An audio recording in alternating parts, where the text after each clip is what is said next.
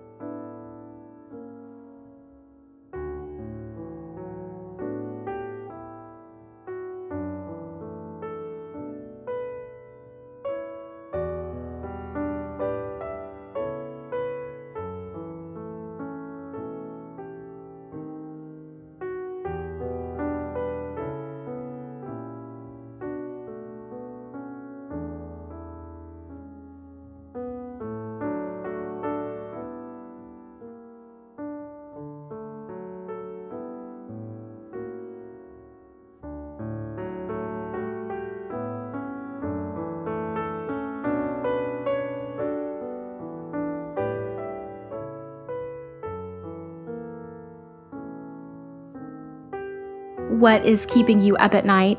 Use these next few minutes to ask God to show you who He is in light of your situation.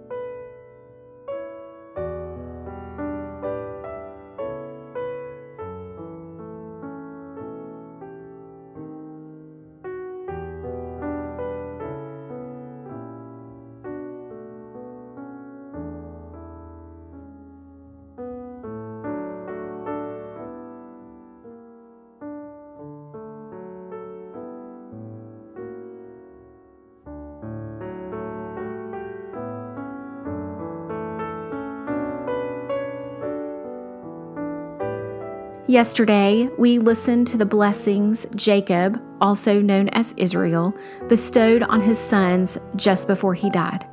Today, we'll say goodbye to him as Joseph and his brothers do the same. Genesis chapter 50. Joseph threw himself on his father and wept over him and kissed him. Then Joseph told the physicians who served him to embalm his father's body. So Jacob was embalmed. The embalming process took the usual 40 days, and the Egyptians mourned his death for 70. When the period of mourning was over, Joseph approached Pharaoh's advisors and said, "Please do me this favor and speak to Pharaoh on my behalf. Tell him that my father made me swear an oath. He said to me, 'Listen, I'm about to die. Take my body back to the land of Canaan and bury me in the tomb I prepared for myself. So please allow me to go and bury my father. After his burial, I will return without delay." Pharaoh agreed to Joseph's request. "Go and bury your father, as he made you promise," he said. So Joseph went up to bury his father. He was accompanied by all of Pharaoh's officials, all the senior members of Pharaoh's household, and all the senior officers of Egypt. Joseph also took his entire household and his brothers and their household, but they left their little children and flocks and herds in the land of Goshen. A great number of chariots and charioteers accompanied Joseph. When they arrived at the threshing floor of Atad near the Jordan River, they held a very great and solemn memorial service with a 70-day period of mourning for Joseph's father. The local residents, the Canaanites, watched them mourning at the threshing floor of Atad. Then they renamed that place, which is near the Jordan, Abel Mizraim, for they said, "This is a place of deep mourning for these Egyptians." So Jacob's sons did as he commanded them. They carried his body to the land of Canaan and buried him in the cave in the field of Machpelah near Mamre.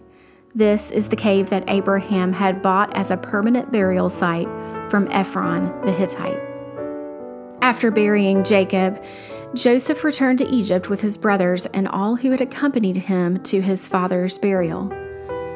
But now that their father was dead, Joseph's brothers became fearful. "Now Joseph will show his anger and pay us back for all the wrong we did," they said. So they sent him this message: "Before your father died, he instructed us to say this to you. Please forgive your brothers for the great wrong they did to you, for their sin in treating you so cruelly. So we, the servants of the God of your father, beg you to forgive our sin." When Joseph received the message, he broke down and wept. Then his brothers came and threw themselves down before Joseph.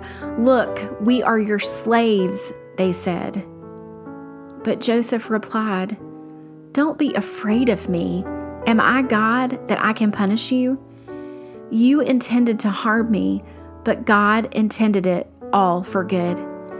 He brought me to this position so I could save the lives of many people. No, don't be afraid. I will continue to take care of you and your children." So he reassured them by speaking kindly to them. So Joseph and his brothers and their families continued to live in Egypt. Joseph lived to the age of 110. He lived to see 3 generations of his descendants of his son Ephraim, and he lived to see the birth of the children of Manasseh's son Machir, whom he claimed as his own. "Soon I will die," Joseph told his brothers, "but God will surely come to help you and lead you out of this land of Egypt. He will bring you back to the land he solemnly promised to give to Abraham, to Isaac, and to Jacob." Then Joseph made the sons of Israel swear an oath, and he said, "When God comes to help you and lead you back, you must take my bones with you." So Joseph died at the age of 110. The Egyptians embalmed him, and his body was placed in a coffin in Egypt. May God bless the reading and hearing of his word. Where do you see God working in this chapter?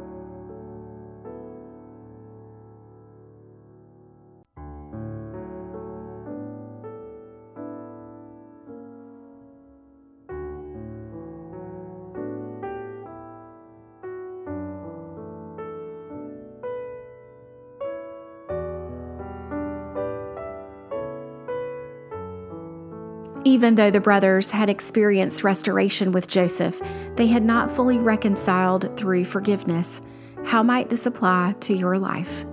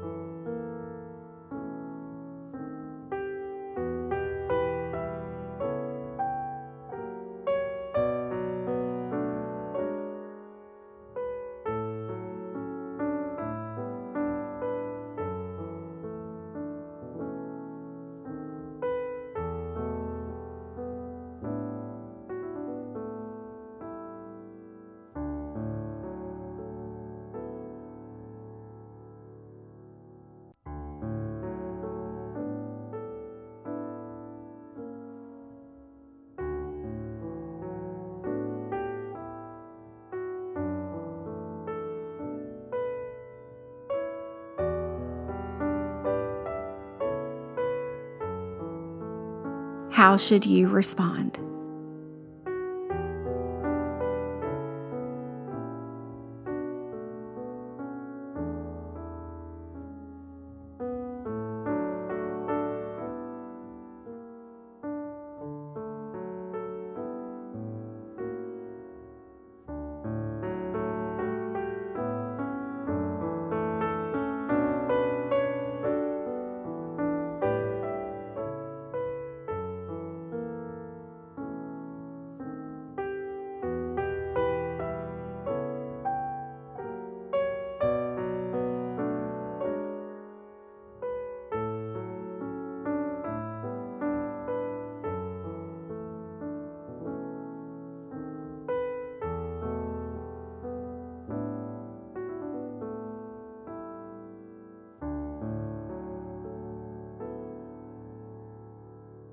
Spend the next few minutes reflecting on what you learned about God over these last 10 weeks and thank Him for who He is.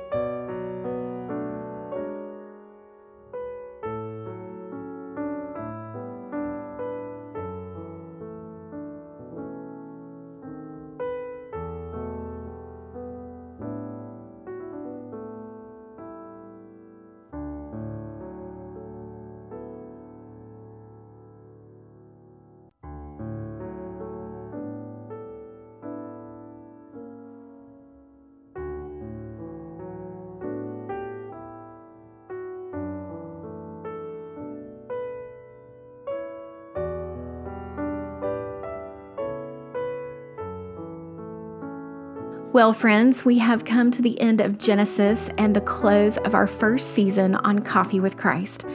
I absolutely cannot thank you enough for listening and hope you have enjoyed our time together. We'll take several weeks off so I can focus on a project I hope to have ready for you towards the end of the year. I'm not sure how long the break will be, but Coffee with Christ will be back. In the meantime, I want to encourage you to go back and listen to or read the book of Genesis. This book is fundamental to understanding the rest of Scripture, including the New Testament. Look for scenes that repeat, words and phrases that the author uses to remind you of previous events, and then spend time thinking through why that might be important in the whole of Scripture. Use 11 easy steps to studying the Bible if you need something to keep you focused. It's available on the homepage at coffeewithchrist.org. God's Word is precious, and it is meant to be carried with us all our lives. We're to know it frontwards and backwards so that it is always on our lips and seeps into the corners of our hearts and minds. Keep going. Just because we're taking a break doesn't mean you have to take a break. You can do this. There are a few things you can do to stay connected during our hiatus. Subscribing to the podcast will alert you when new episodes drop. Who knows, maybe I'll upload a bonus episode while I'm away. If you subscribe over at coffeewithchrist.org, you'll get an email when new things are happening. And of course, you can always stay encouraged and plugged in on Instagram at coffee.with.christ and on Facebook at Coffee with Christ. More importantly, your thoughts and feedback matter. So take a few minutes to complete the survey or drop me a line at cwcpodcast@icloud.com. I've put all these links in the show notes so you don't have to write any of that down or remember it. Have a great day, and remember, God's Word changes us. It changes us verse by verse and chapter by chapter. I'll see you soon.